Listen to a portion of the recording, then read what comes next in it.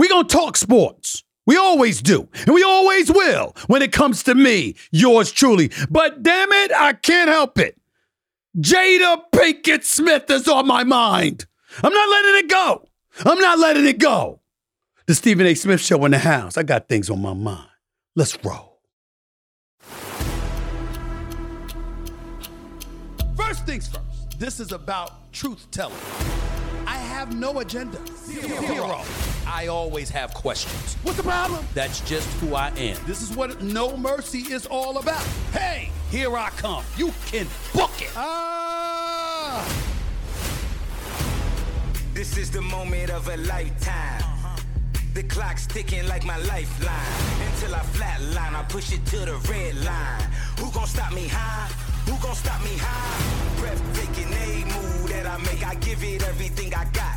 Cause that what it takes. I push the limit till it break. The heart of the brave. The soul of a legend with the will to be great. Hold up. Welcome.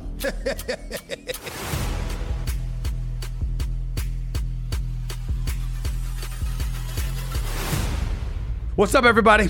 Welcome to the latest edition of the Stephen A. Smith Show, coming at you every Monday, Wednesday, and Friday over the digital airwaves of YouTube, like I love to do. As usual, we're here in my studio thanks to our official studio sponsor, FanDuel Sportsbook. FanDuel is the official sports betting company of the Stephen A. Smith Show. First of all, let me take a moment to thank everybody because 33,000 subscribers. What can you say? 330,000 subscribers, 330,000 plus subscribers sitting here helping me out, showing me love on a continuous basis, averaging over 1,200 new subscribers per day. Can't thank y'all enough. These last 6.5 months have been absolutely tremendous. I love doing the show more and more and more. The more love y'all show me, the more I keep coming. So thank you so much. I love my day job, but I love this just as much as well. So keep the love coming. Make sure you click on the show and to find out about all of our new content, just click on the Stephen A. Smith Show on YouTube, and there you have it. By the way, while you're doing that, please don't forget to pick up a copy of my New York Times best-selling book, Straight Shooter, a memoir of second chances and first takes. And as always, we'll take some text messages and tweets and all of this other stuff from you. We're not taking calls over the next 2 weeks as I'm preparing to move into my new studio or so, but we'll be back with our live callers. Make no mistake about it, because nobody's running.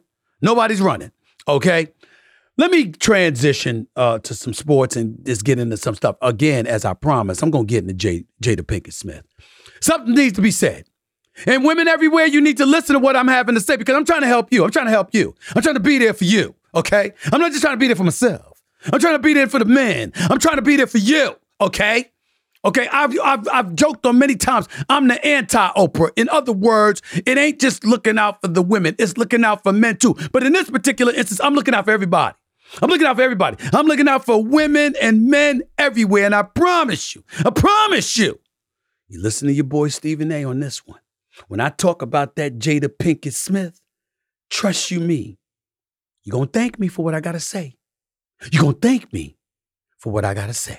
But before I get into any of that, let me get into a couple of sports items that just are unavoidable to get into. A lot of people making a big deal because CP3, Chris Paul, point guard extraordinaire, one of the top 6 or 7 point guards in the history of basketball, as far as I'm concerned.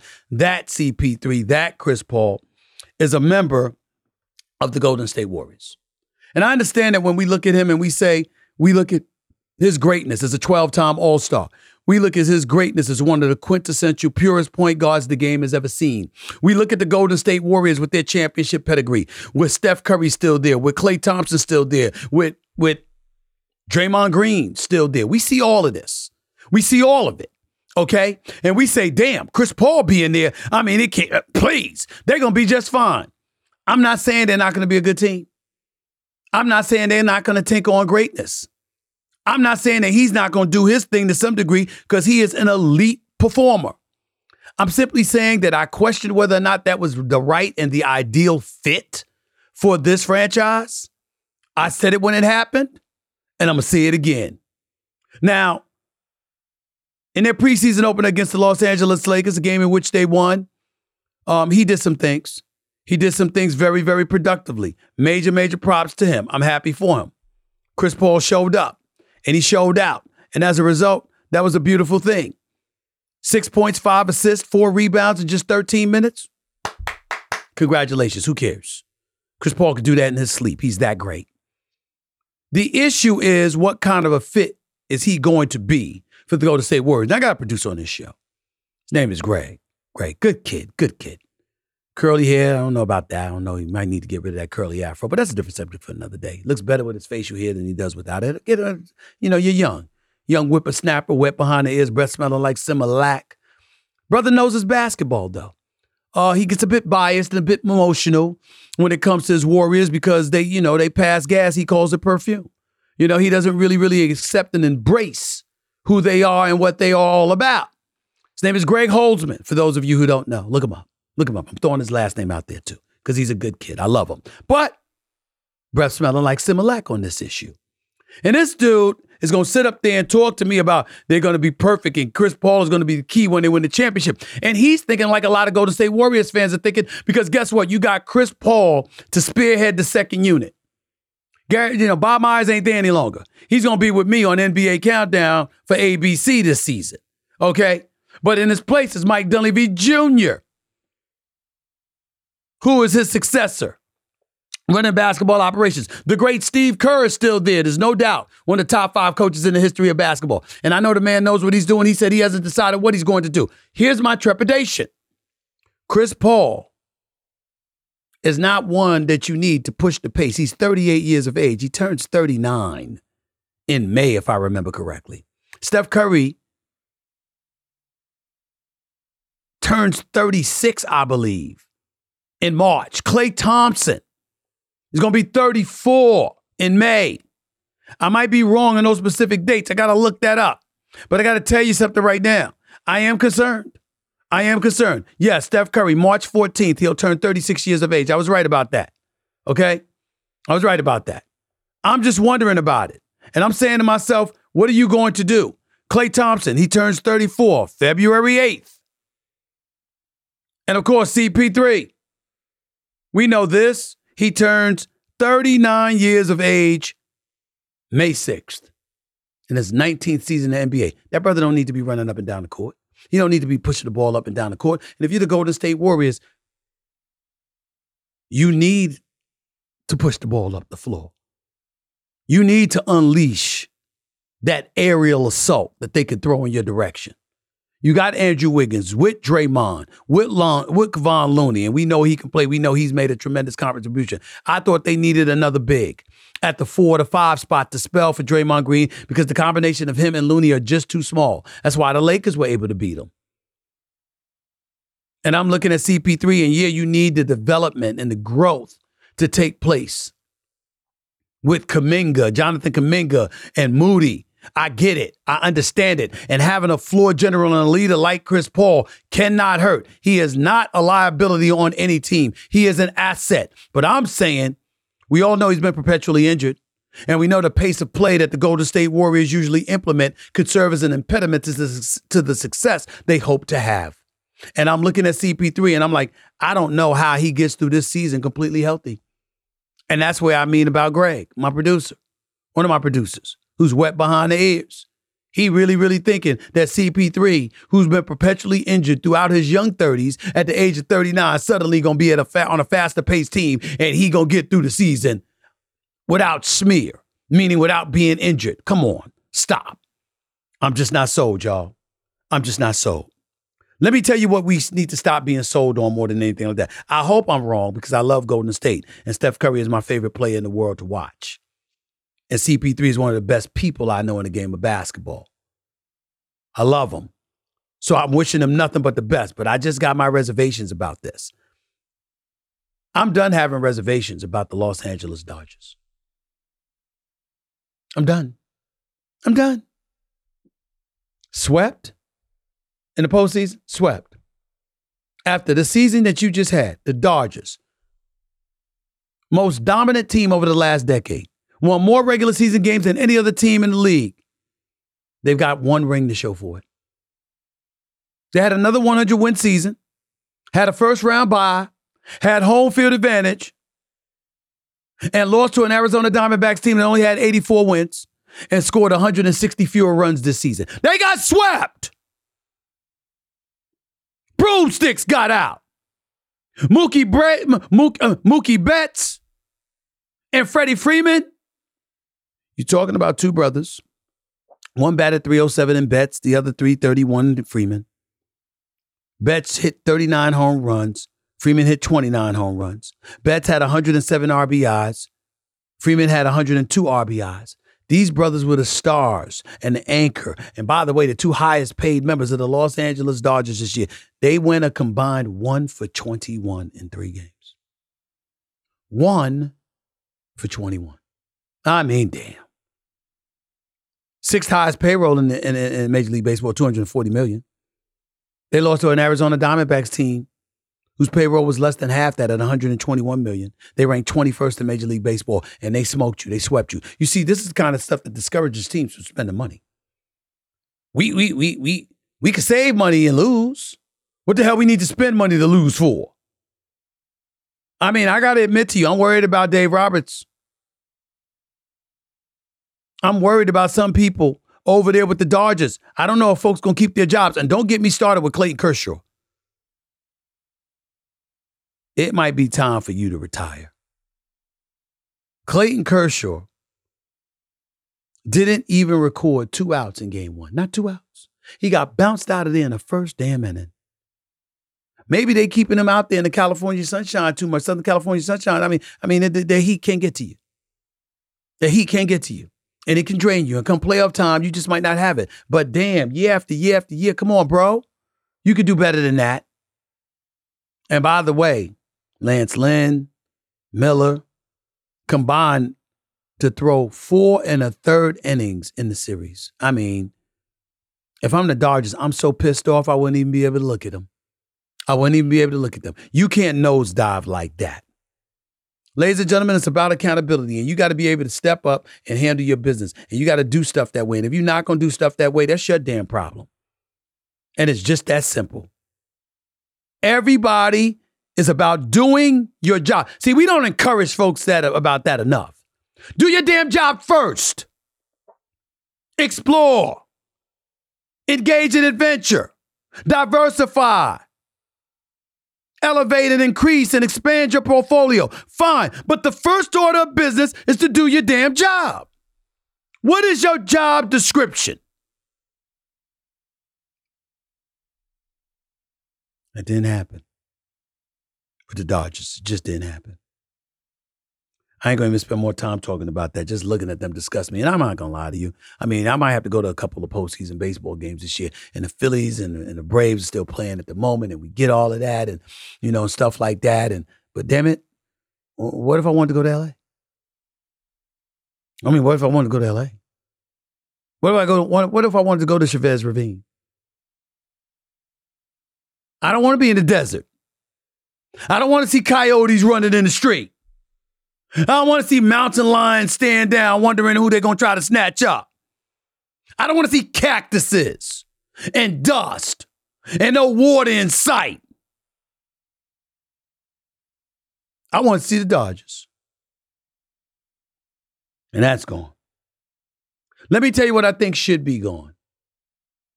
The notion that Terrence Bud Crawford should move up 3 weight classes and 21 pounds to fight Canelo Alvarez for the super middleweight champion of the world. He's entirely too small. Entirely too small. Jermell Charlo already proved that. At 154, he went in the ring against Canelo, and he was entirely too small. That's what it was. Entirely too small. From the second round on, Canelo stalked him. Y'all want to throw shade at Jermell Charlo. I'm not doing that. I thought he fought an exceptional defensive fight. I know he got dropped in the 7th round. He got caught by that right. I get it. But that brother, everybody looking at him talking about he was running. He wasn't even throwing any punches. Y'all, he swung early. And Canelo kept coming. Y'all remember that scene from Rocky? Remember that scene from Rocky 2? When Carl Weathers was Apollo Creed and his trainer was like, can I be honest? He said, I saw you beat this man within an inch of his life. And he kept coming. He wouldn't go away. He's wrong for us, baby. He's wrong. Let it go. Apollo couldn't do it and lost fight number 2.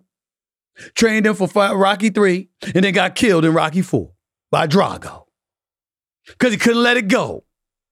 Bud Crawford needs to let it go. Too small. No doubt boxing skills are sublime. No doubt he's pound for pound one of the best on the planet Earth. Crawford is the real deal. The real deal. And him and Charlo is the fight I want to see. Him and Charlo is the right fight I want to see. But y'all gonna stop holding it against Charlo. When you hit somebody and you know you can't hurt them and they keep coming, what the hell are you supposed to do? You can't run out the damn ring. So the best thing to do is to stick and move and run around the ring. What's he supposed to do? Stand in front of Canelo? Come on, man. Come on. You can't ask him to do that. Now, if he never threw any punches, that would be different. But if he hit the brother and it didn't affect him, and on top of it all, it antagonizes him and makes him stalk you even more. And on top of it all, he's a great fighter and a great boxer and a power puncher in both hands. You don't stand in front of that man. You move. You stick, you move, you hug. That's what you do. You grab and hug. I don't give a damn if you got to fall on the canvas on purpose and be Martin Lawrence in that episode when he fought Tommy the Hitman Hearns. And he was on the ground and punching at his feet. I don't give a damn what you got to do. What you don't do is stand right in front of Canelo Alvarez. That is a mistake. Especially for a smaller dude moving up 2 weight classes. Now Crawford wants us to believe that he should move up 3 weight classes. I understand what this is about. It's about the money. I get it. It's about the money. And 2 brothers fighting one another, as Charlo explained to me right here on this show before the fight, is entirely different than a black dude or even a white dude fighting a Mexican. Because them Mexicans travel, y'all. Como esta? Como esta? They travel. And they're going to go wherever Canelo says to come. And that's going to make you money on a global scale. And that's something that's beneficial for Charlo. And it would be beneficial for Crawford. So I get the money grab. Crawford is over 35 years of age. I respect it. I understand it. But there's a mega fight with Charlo. And there could be a sequel of a fight like that. Because I don't think there's any way in hell that Terrence Crawford is going to beat Charlo like he beat Errol Spence. Now, he might beat Charlo because Crawford is so skilled. But I'm not sleeping on Charlo either. But I'm saying that's a mega fight. And unlike Errol Spence, who clearly, according to reports, was so weak and sitting in saunas and all of this other stuff 2 days before the fight, the bottom line is Charlo ain't going to have that problem. But I'm going to say something, and I know it's not popular, but damn it, it needs to be said, so I'm going to say it. I don't mean to come across in any way like I'm getting at Bud Crawford, because I'm not. This ain't Roy Jones Jr. versus John Ruiz, though. First of all, John Ruiz wasn't an elite heavyweight. Just stop it, okay? Let's get that out the way. It ain't like Roy Jones Jr. went in the ring against Mike Tyson or Lennox Lewis or in Evander Holyfield in his prime or something like that. He went in the ring against John Ruiz. Just stop, okay?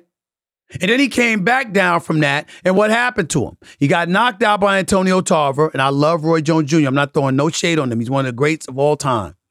But losing that weight, I think, played the role because I don't think he was ever himself once he came back down to light heavyweight from the heavyweight division. But getting knocked out by Tarver, he just got caught by a punch, got dropped. That was the fight where Tarver and him met in the middle of the ring, facing off.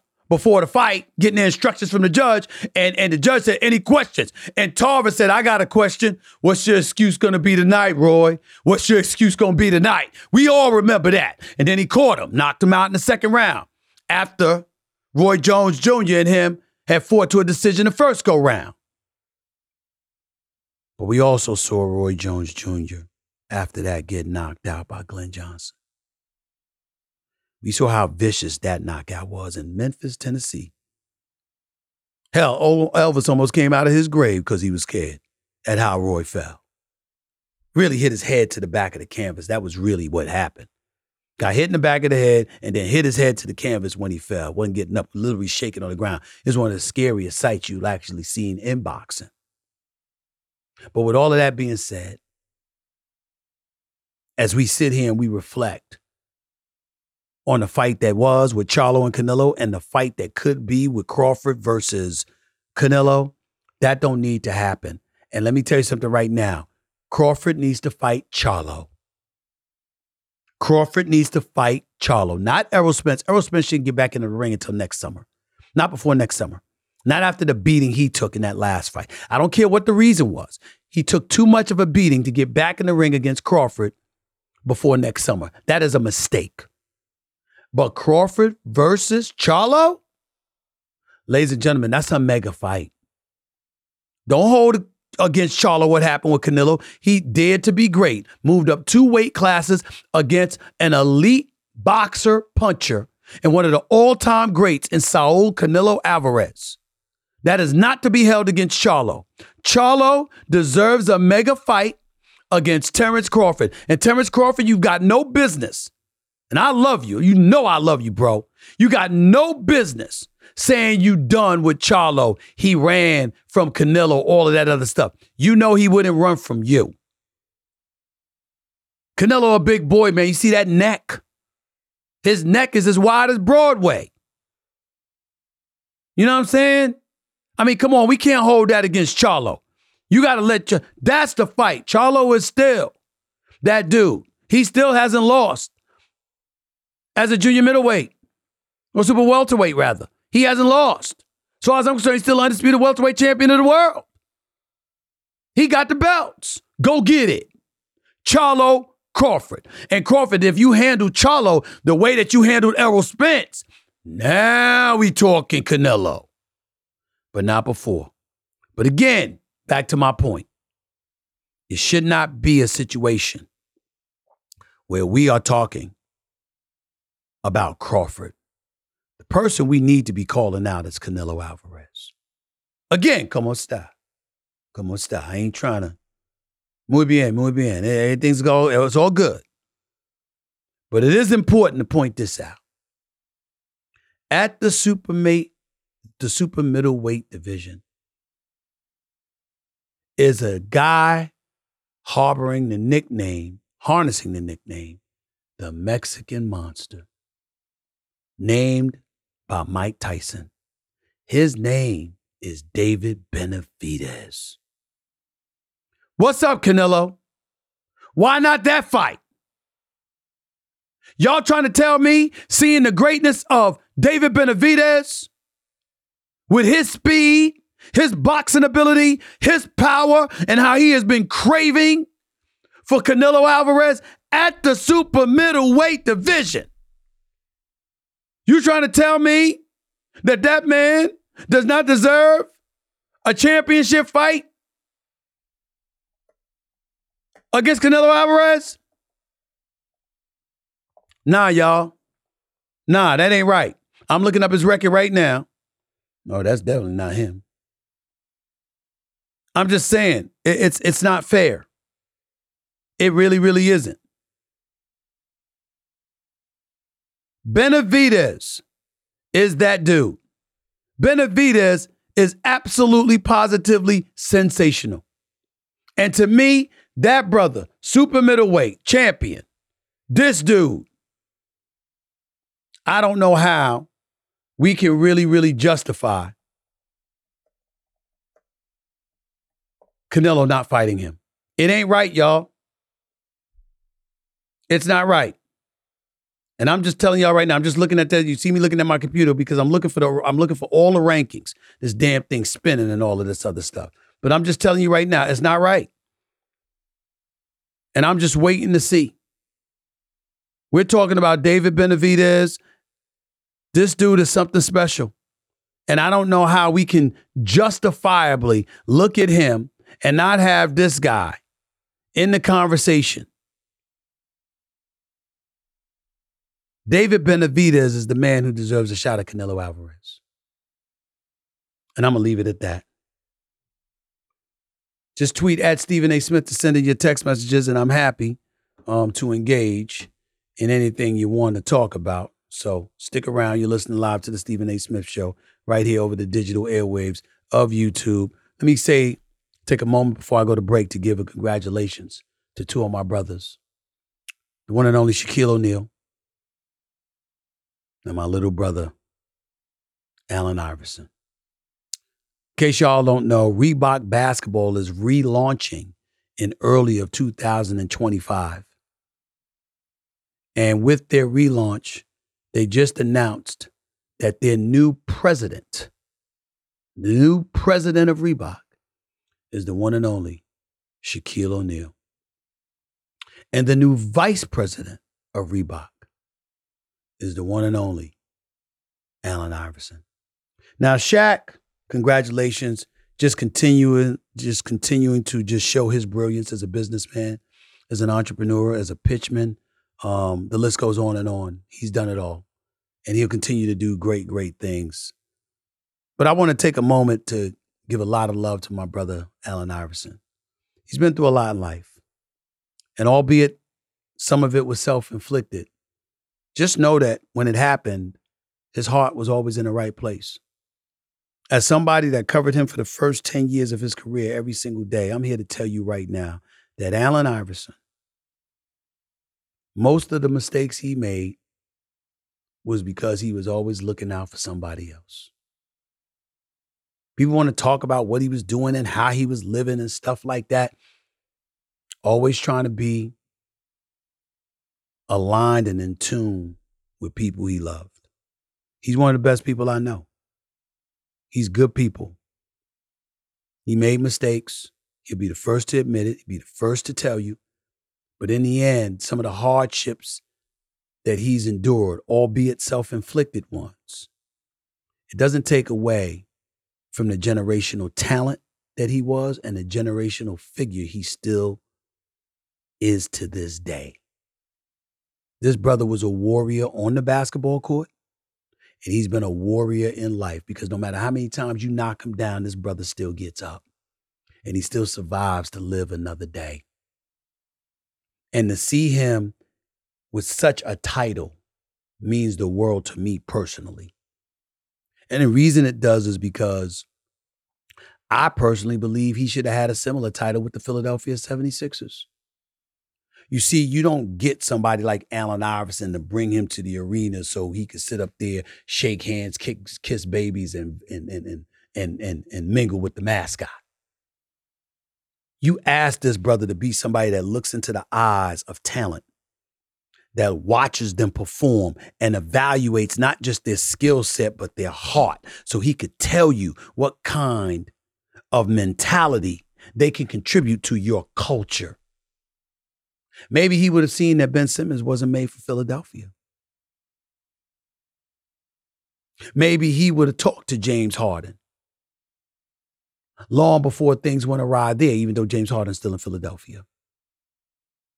When you got players that have been there and have done that, and they got heart and they got guts and they understand the war that must be endured en route to them achieving the level of success they aspire to achieve, you need somebody with that eye.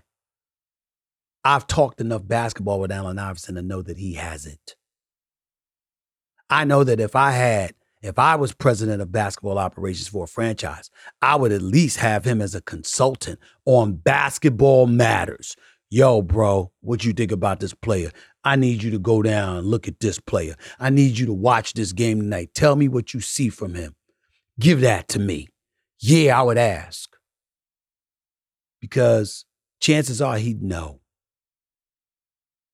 So I'm really happy that Reebok did this with him. I'm real happy to see a VP title attached to Allen Iverson.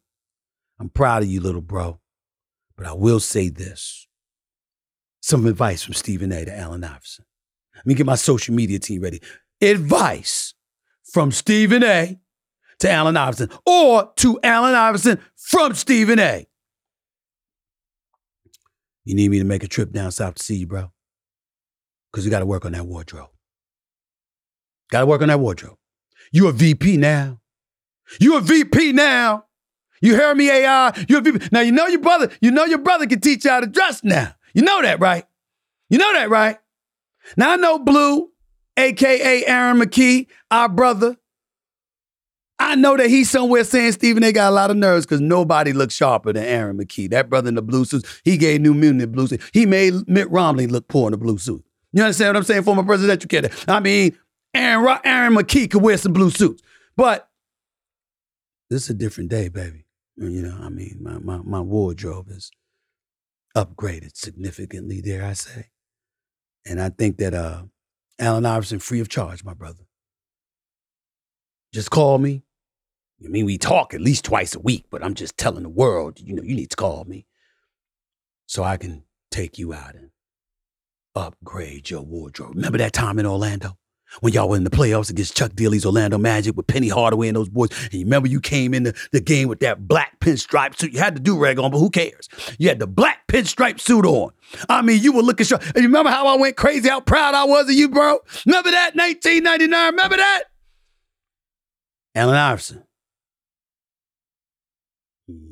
You are VP now. You're VP now. We need to upgrade that wardrobe.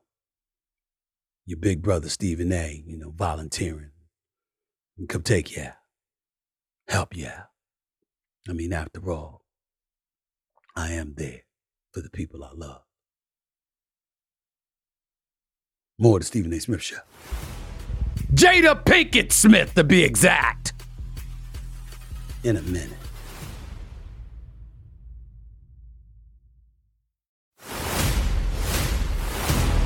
This is the moment of a lifetime. The clock's ticking like my lifeline. Until I flatline, I push it to the red line. Who gon' stop me high? Who gon' stop me high? Welcome back to the Stephen A. Smith Show, everybody. As always, thank you for joining the show. I'm coming at you live from my home studios over the digital airwaves of YouTube. Coming at you every Monday, Wednesday, and Friday, as I love to do at the very, very least. In the near future, I'll probably be doing a little bit more than that. Always appreciating the love, the subscribers.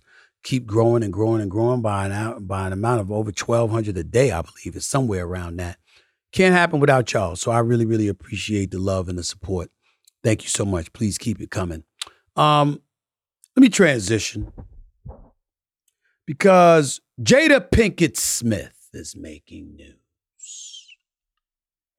And she's making news because she's out on the circuit, media circuit, promoting her new book, Worthy. That's the title of her new book. We'll talk about that title a little bit later. Worthy. It's coming out October 17th. And of course, in it, she's dropping a few bombshells, of course. Former Red Table Talk host reveals that she and Will Smith have been living completely separate lives since 2016. That's over 7 years ago. And at this moment, the two of them are still legally married, but are no longer romantically together and haven't been for a very, very long time. On the relationship's demise, she says, why it fractured, that's a lot of things. By the time we got to 2016, we were just exhausted with trying. I think we were both kind of just still stuck in our fantasy of what we thought the other person should be. But they didn't get divorced because she said, I made a promise that there would never be a reason for us to get a divorce when they first got married. You know, they've been married since 1997. She said, we will work through whatever. I just haven't been able to break that promise. Of course, knowing that her husband slapped the living shit out of Chris Rock on national television, global television, because the Oscars were watched everywhere. She had to bring up Chris Rock, of course. And instead, did we hear an apology? Did we hear anything? No, we haven't heard that. What we heard was that she originally thought Will slapping Chris Rock at the Oscars was a skit, that it wasn't real. She didn't know it was real when she saw Chris Rock's face do damn near 180. When she saw her man's imprints on his left jaw, she thought it was a skit. When she heard that loud ass slap and the audience be aghast. Oh, no. She thought it was a skit. I was like, there's no way that Will hit him. It wasn't until Will started to walk back to his chair that I even realized it wasn't a skit.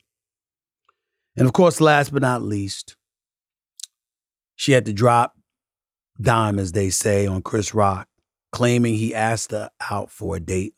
He asked her out on a date, explaining, I think every summer all the reports would come out that me and Will were getting a divorce. In this particular summer, Chris, he thought that we were getting a divorce. So he called me and basically was like, I'd love to take you out. And I was like, what do you mean? He was like, well, aren't you and Will getting a divorce? I was like, no, Chris, those are just rumors. He was appalled and he profusely apologized, and that was that. I'm qualified to have this conversation. I did write a memoir, Straight Shooter, a memoir of second chances and first takes, New York Times bestseller. By the way, once you're a New York Times bestseller, you are one forever. That is the creme de la creme of being an author. And I am a New York Times bestseller, so I kind of understand.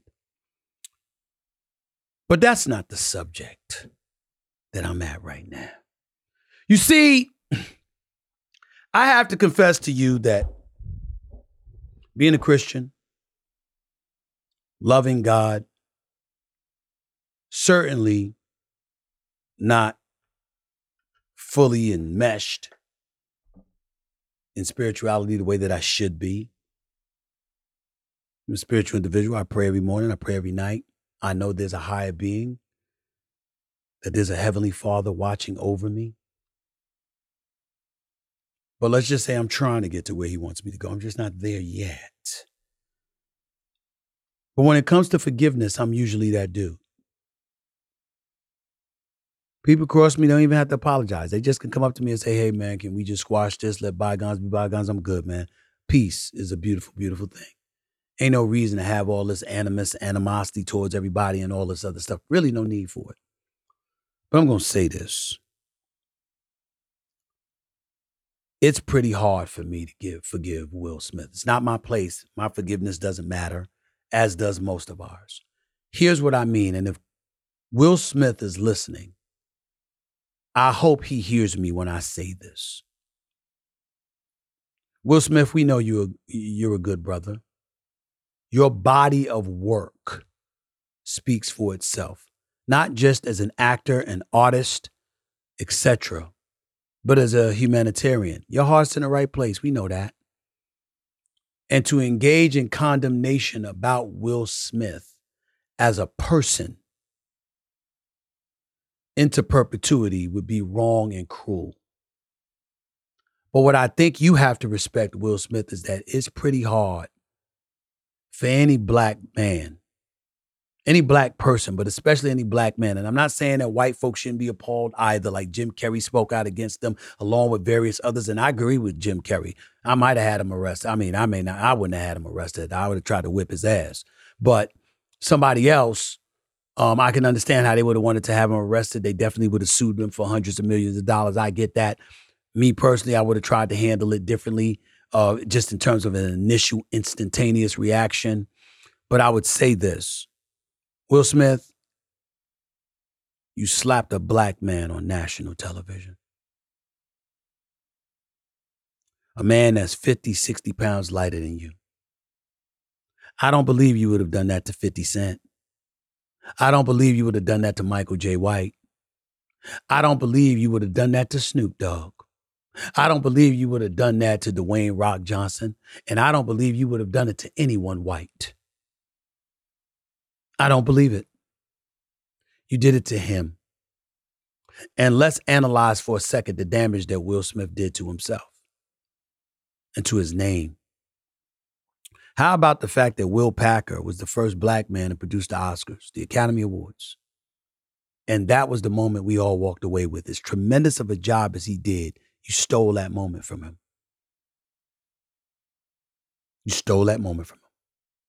How about you stole it or you compromised the great Antoine Fuqua? He did direct and produce Emancipation.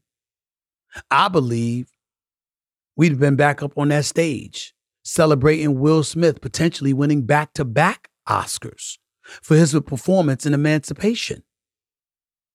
Because he was tremendous in that, but we couldn't celebrate him.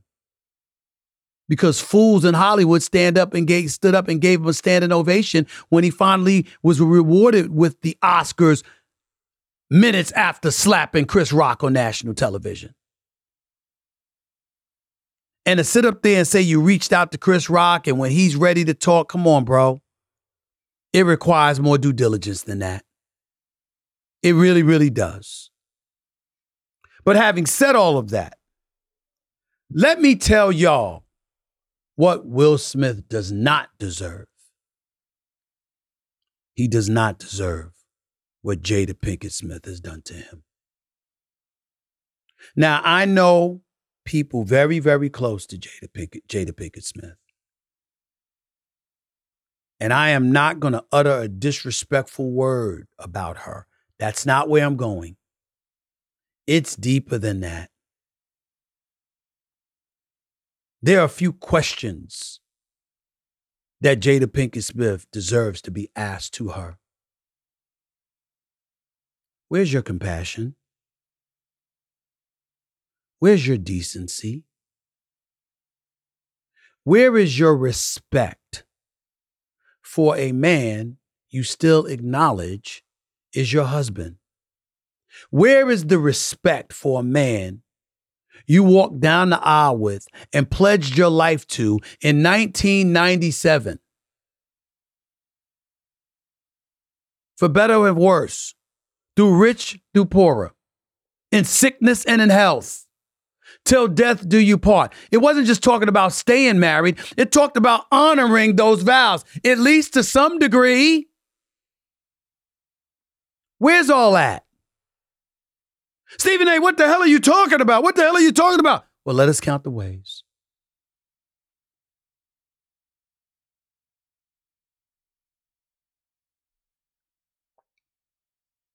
Jada Pinkett Smith.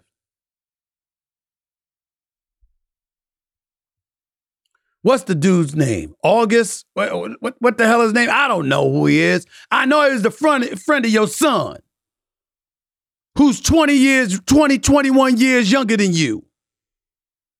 What you do is your business. Any women out there that wants to be a cougar with a dude of legal age, that is your business. But the operative words are your business. Did you have to go and tell everybody? Go ahead and do it. Why everybody had to know? Why? Why did everybody have to know? You didn't tell them what you did when you were doing it. You didn't give them those details. Wasn't no porn movie. Wasn't no X-rated movie. It was nothing. Why? Because it's none of our business. So why talk about it? Keep it to yourself. And you keep it to yourself not just because it's yourself, but because it's a man who loves you, who married you. He deserved that? Seriously, he deserved that? Somebody got to say it to Jada, plain and simple. Go to the Torah, go to the Bible, go to the Holy Quran, pick whatever you want. Let's talk about the role of a wife. At least from the perspective of just sparing him. I'm not getting in the right and wrong. It's none of my business. I don't know about them. I don't want to know. But I know that it is uncomfortable and grotesquely unfair to emasculate your husband publicly. Publicly. He's Will Smith. How much smaller do you want to make him? How much? He deserve that? Will Smith, and I'm not disrespecting your wife. Jada Pinkett, I'm not disrespecting you. I swear to you, I'm not. I'm just asking a question because you let us into your business. Why? Why? Will Smith is worth hundreds of millions of dollars. And I looked up this credit. Let me tell you something right now, because Jada Pinkett Smith, I got a problem with you in this regard. You don't appreciate yourself enough. Madagascar 1, 2, and 3. By the way, you were in those movies with Chris Rock, by the way. Matrix Reloaded, Matrix Revolutions. You were great in Collateral. Loved you in the Inkwell. Oh, Girls Trip was off the chain. Oh, it's off the chain. I love that movie. You, Latifah. Oh, my Lord. And Regina Hall, it's a soft spot for that woman. It's a soft spot for that woman. I love me some Regina Hall and her beautiful self. I mean, come on. I'm just looking at it right now and I'm just saying to myself, what's up? Help me out. Help me understand. How could you do this? I'm just wondering. Let me not forget Tiffany Haddish, by the way. I apologize, Tiffany. Keep doing your thing, girl. You make me more and more proud every day. And by the way, when I met you years ago, I'm sorry if I was a bit, distant or whatever, but I was focused on fatherhood. I'll just leave it at that. Okay, I had some stuff to deal with, but I know you're a wonderful actress and comedian, and I wish you nothing but the best, but I digress. Jada, what's it going to take? You went on Red Table Talk talking about an entanglement. Why? If I remember correctly, you once said that you didn't enjoy making love to your husband anymore. Why? Why? If you getting your groove on with somebody else and you're fulfilled, why worry about what he's not doing? If you have been separated for 7 years, why talk about what you think or what he did do? You were separated, right? Why? Why? He's Will Smith. By the way, Will, I just finished watching Focus the other day. Love that movie again with you and Margot Robbie. I love that movie. I can't even tell you how many times I watched Hitch. Because Eva Mendes, Lord have mercy. Oh my God, I'm just trying not to get distracted.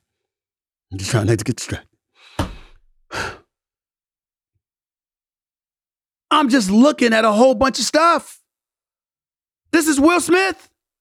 I, Robot. I've seen it about 20 times. Bad Boys 1, 2, and 3. Loved 1 and 2, a little bit more than 3, but loved all 3 of them, but more 1 and 2 especially. This is a superstar. An iconic figure in Hollywood. A box office attraction. But you ain't no slouch, Jada. You can act. You're gifted. You're intelligent. You're smart. We know what you bring to the table. You were fabulous in Girls Trip.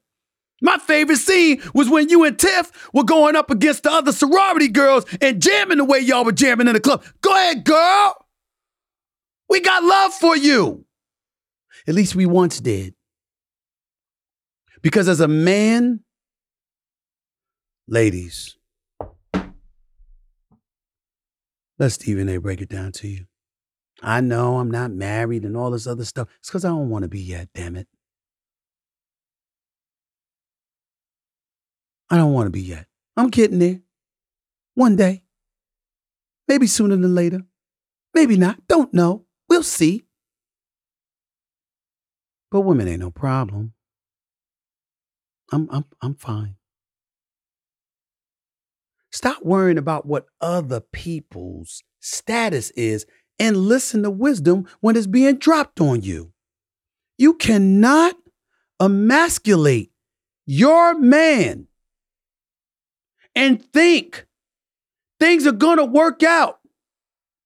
Not only are they not going to work out with him, but if you do it publicly, it's going to send a message to every man. That's what she would do to me. Why would you do that? You want to mess with some dude that's your son's friend, as trifling as that may seem in people's eyes, that's your damn business. You want to break up with your husband and all of this stuff, that's your business. But this public emasculation needs to stop. Jada, all you're doing is elevating the level of vitriol coming your way, because it don't matter what you say. There's nothing you can say to a man to justify what you have done to Will Smith. Nothing. Now, Will come to your defense, as he should. He's your husband, and he loves you dearly. And it's not for me to judge anything about y'all life, y'all private life, but I damn sure could judge him for slapping Chris Rock.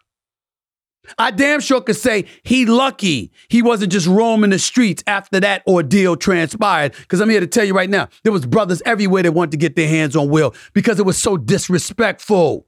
You wouldn't have done that to Ricky Gervais. You wouldn't have done that to Bill Maher. You wouldn't have done that to a lot of these cats. We know it. You know better. But even then, we can't help but rewind the clock to the greatness that Will Smith has put on display for decades and the contribution he has made to our community with his greatness in Hollywood. I met Will Smith when the movie Concussions was coming out. It's the only time I ever interviewed him. It was an honor. And I'm thankful for all that he has done. I'm not throwing any shade or disrespect on him whatsoever. But he was wrong to do what he did to Chris Rock, period. And you shouldn't rest. You shouldn't have a sleepless night until you get face to face with that man and apologize to him. Now, Chris Rock doesn't tell me everything. I am personal friends with Chris Rock, and I'm telling you, he ain't never told me Will Smith did that.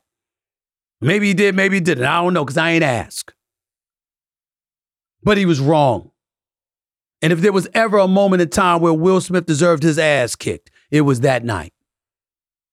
But having said that, you automatically transition to a compassionate prose when it comes to Jada Pinkett Smith, because what she has done to him, it's exceeded cruelty. Somebody got to say it. I mean, damn. Come on, Jada. This is wrong. You can't do this. You can't treat that man like that. It's none of our business. You screwing somebody, that's your business. Your husband ain't getting it done for you, that's your business. He was somebody else, you was somebody else, that's your business. You ain't got to be like that. Especially while you still married to him. Get a divorce, give up the money. Got a prenup? Don't take anything from him. You got skills. You got a career. It ain't his.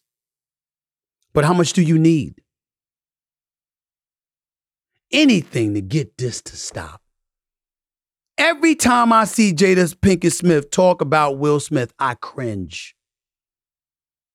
And I have nightmares for any and every single man out there who once had a loving woman they pledged their life to, only to turn around and to watch them talk about you in a fashion that can only shrivel you to this. We kings. We kings. We ain't here to be treated like that. You're queens and you shouldn't be treated like that either. And I get that. And there's a responsibility that comes along with marriage and marital vows. And I understand. But even when they're not honored, even when they fall apart, that's supposed to be for you to handle privately. Tell me anywhere, biblically, scripture-wise, in any scripture, where it encourages you to publicize your personal business for profit when it negatively affects your spouse. As my man Joe Madison says, I'm gonna put it where the goats can get it. Jada Pinkett Smith, that's fucked up. Seriously. Seriously. You should stop. Because every time you do that, it instills a level of fear in men that makes them think, what if my woman does that? What if I get married and my wife turns on me and she does that? I've watched Red Table Talk on many occasions for years. You've empowered women. You've inspired women. You've talked about deep subjects that were a contributing force to women that helped make them better and make us better as men because it gave us a greater understanding of what you women go through. You're throwing all of that away because all we see now is a woman who seems hell-bent on sabotaging, excoriating, and emasculating her man while she's making money off of it.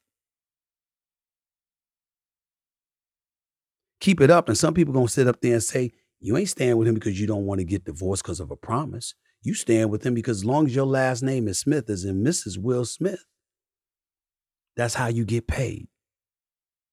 I'm not saying that's the truth. I'm saying that's the perception. And you can't get mad at perceptions at this moment in time. When you allow the perceptions to be put out there about Will Smith. A lot of us stopped being a fan of Will Smith, at least momentarily, because of what he did. But we'll get over it because he's too phenomenal and too great, and we love him. We just hate what he did. But that was a one-time incident with him. You've been doing this to him for years. Come on, Jada. Come on. More of the Stephen A. Smith Show. Back at you in a minute.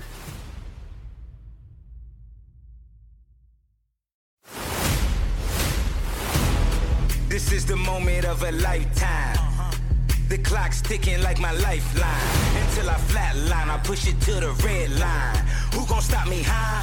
Who gon' stop me high? Welcome back to the Stephen A. Smith Show, coming at you from my home studio every Monday, Wednesday, and Friday over the digital airwaves of YouTube. Let's get right to the tweets that were sent to me. People having some questions before I get on out of here. At Big Baby Jonathan, he writes, favorite moment in your career of all time? I've had a few, but the favorite moment of my career is Game 6 of the NBA Finals in 1998 when Michael Jordan stole the ball from behind from Karl Malone. We knew he wasn't going to give up the ball, and he dribbled it down the court and ultimately found himself faced up against Byron Russell. And we were standing in Utah in the press box, and you're supposed to be neutral and objective. You're not supposed to cheer. And we were like, yo, okay, oh my goodness. And everybody was on their feet. And we saw Jordan. And Jordan grabbed it, stutter step, went to the right, pushed off a little bit, crossed over Byron Russell, pulled up for the J, switched it, and posed. We went like this, oh, oh, oh, oh, oh. That's how we won the press box. It was insane. And I was standing next to my buddy, Marty McNeil, writing for the Sacramento Bee, who passed away a couple of years ago. God rest his wonderful soul. My brother, I loved him dearly. Good dude, great reporter. But we were standing next to each other. I'll never forget that moment as long as I live. Allen Iverson dropping 48 against the Lakers in game 1 of the NBA Finals in 2001 was up there.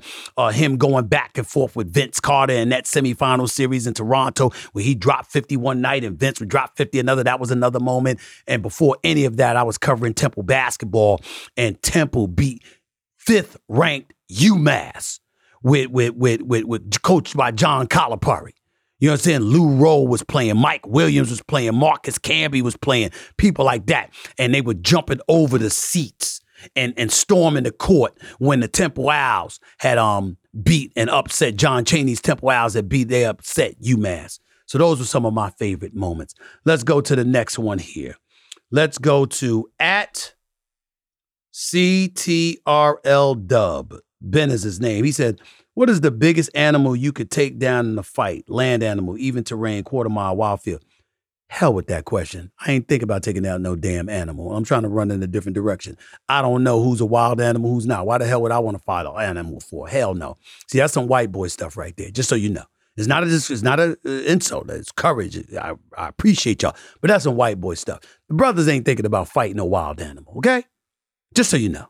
Let's go to the next one. At Chicken Leg John. He writes, Stephen A., what is your take on the tush push / brotherly shove?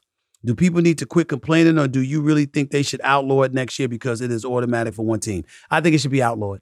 I think it should be outlawed, Chicken Leg John, because you got to remember that the NFL prides itself on safety, particularly in this day and age. And when bodies are being shoved and pushed into one another and you're stockpiling one another and stuff like that, that's not necessarily a football play. It should be outlawed, and I think it will be outlawed after this season. Another one writes, at BORICUA Baruchwa Boss 76 writes, your top 3 cities you enjoy visiting the most. Number 1, Miami. Number 2, LA. And number 3, only in warm weather, Toronto. I met a woman in Toronto in 1998. She was the most beautiful woman I've ever seen. It is 25 years later, and I've still never seen a woman. I've never laid eyes on a woman that beautiful. She was a bartender. I've never laid eyes on a woman that gorgeous. We see people in the movies. We see, the Halle Berrys of the world, the Beyoncés of the world. We see stuff like that. Jennifer Lopez is gorgeous as all get out. And, and then you got Kim Kardashian. And, you know how I feel about her and all of that stuff. I have never seen a woman more beautiful in terms of laying eyes on a woman. I've never seen a woman more beautiful than this woman that I met in 1998. Never saw again. I just had a ginger ale at the bar, ate a cheeseburger, left. I've never seen her again. She was the bartender at the bar. I couldn't take my eyes off of her. That was 25 years ago, and I still remember. So that should tell you how gorgeous she was. Jamie Thiessen, Thisen, writes, do you trust Brock Purdy in the playoffs? Why not? The man hasn't lost a regular season game he started. He got them to the NFC championship game. And if he hadn't gotten hurt, who knows what would have happened against the Philadelphia Eagles? We won't know. That's why that's really the matchup we should all be looking forward to. The Philadelphia Eagles versus the San Francisco 49ers. Because the San Francisco 49ers last year lost all 4 quarterbacks in a season. And by losing all 4 quarterbacks, it's bad when Christian McCaffrey had to line up behind center in the last 2.5 quarters of an NFC championship game, a berth to the Super Bowl at stake, and you knew the opposing team could not throw a pass because they did not have a quarterback. I mean, what do you say? That's where I'm at with it. I'm sorry. Before I get on out of here, major props to the one and only queen of hip hop, soul, the one and only Miss Mary J. Blige. First of all, I love her work on Power Book Ghost. She's sensational. Her and Method Man, my man, I'm so proud of him. He's doing a phenomenal job. And, Tyreek and his boy and all of that stuff. I mean, it's special. Michael's his name in real life. I mean, there's some special brothers. And Mary J. Blige is sensational. She really is. I love her daughter in the show, too. And I love. I got to make sure I got everybody's name right because I don't want to butcher anybody's name and I don't want to mess up, okay? Because let me tell you something right now. I love all of these. All of them. The entire staff. Okay? I want to make sure I got all their names right because I'm looking at here, all right? Diana Tahada. Her name is LaToya in real life. Love her. Joseph Escora is my man. Got mad love for him. And I love Power Book Force, too. He's doing a fantastic job. Natari, you know I know all about her. I had a pleasure of meeting her. And when they took me for a tour and I was doing something for them, Gianni plays Braden, along with Michael Rainey Jr., who plays Tyreek, did both of those brothers' podcasts. My favorite dude on the show is Woody McClain, that plays Kane. Love him, but I love Tyreek too. What am I talking about? But all of them, Paige Hurd, there's a difference. There's an upgrade from the Oval to this, okay? This ain't the Oval, all right? This is this. Even though I think the Oval's got a lot of good actors, it's just that, the writing might inhibit them or whatever, but that's a different subject for another day. But Mary J. Blige is doing an outstanding job. Method Man is doing an outstanding job. Mecca, Daniel, Sunjata, I wish they hadn't killed him. But I love Kane. And I love Effie. Alex Lepre, oh my goodness. She's the one. She's big time. And the new villain, Noma. Oh, Caroline. Oh, Lord, when she cut off their hands, when she wanted that ring back, she's the real deal. But I love their cast. I really, really do. And give them a lot of props and a lot of love in the whole bit. But Mary J. Blige, I just wanted to take a moment to really, really give her props because she recently partnered with PepsiCo to ease the economic burden of obtaining a higher education for women. One woman enrolled as a sophomore at the HBCU, Hampton University. She was studying business administration, marketing, arts, finance, or creative design. They say this, one woman enrolled as a sophomore at Hampton, whether it's business administration, marketing, arts, finance, or creative design, will win the Strength of a Woman scholarship in the amount of $30,000. The scholarship is named after Mary's 13th studio album of the same name. She released the project in April 2017. In 2017, she reportedly told Big Issue that her rebelliousness as a teen messed up her education, and so she wanted to give back and make sure others didn't do the same. But hats off to Mary J. Blige for looking out and making a difference and doing the things that she's capable of doing. We all know how brilliant she is as a musician, as an artist. But to see her acting in Power Book Ghost, I love that show. I love all of them, but that's my favorite Power Book. That is. And that's saying a lot because I love Tommy with Force as well.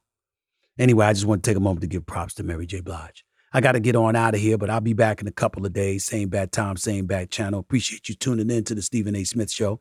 Appreciate you clicking on to be a subscriber. Make sure you continue to do that. Appreciate you going out and getting my New York Times best-selling book, Straight Shooter, a memoir of second chances and first takes. You keep the love coming. I'm going to keep on coming. Until next time, everybody, peace and love. This is Stephen A. Smith, signing off. This has been a presentation of Cadence 13, an Odyssey company in association with Stephen A. Podcast Productions. Episodes of No Mercy are available now for free wherever you get your podcasts.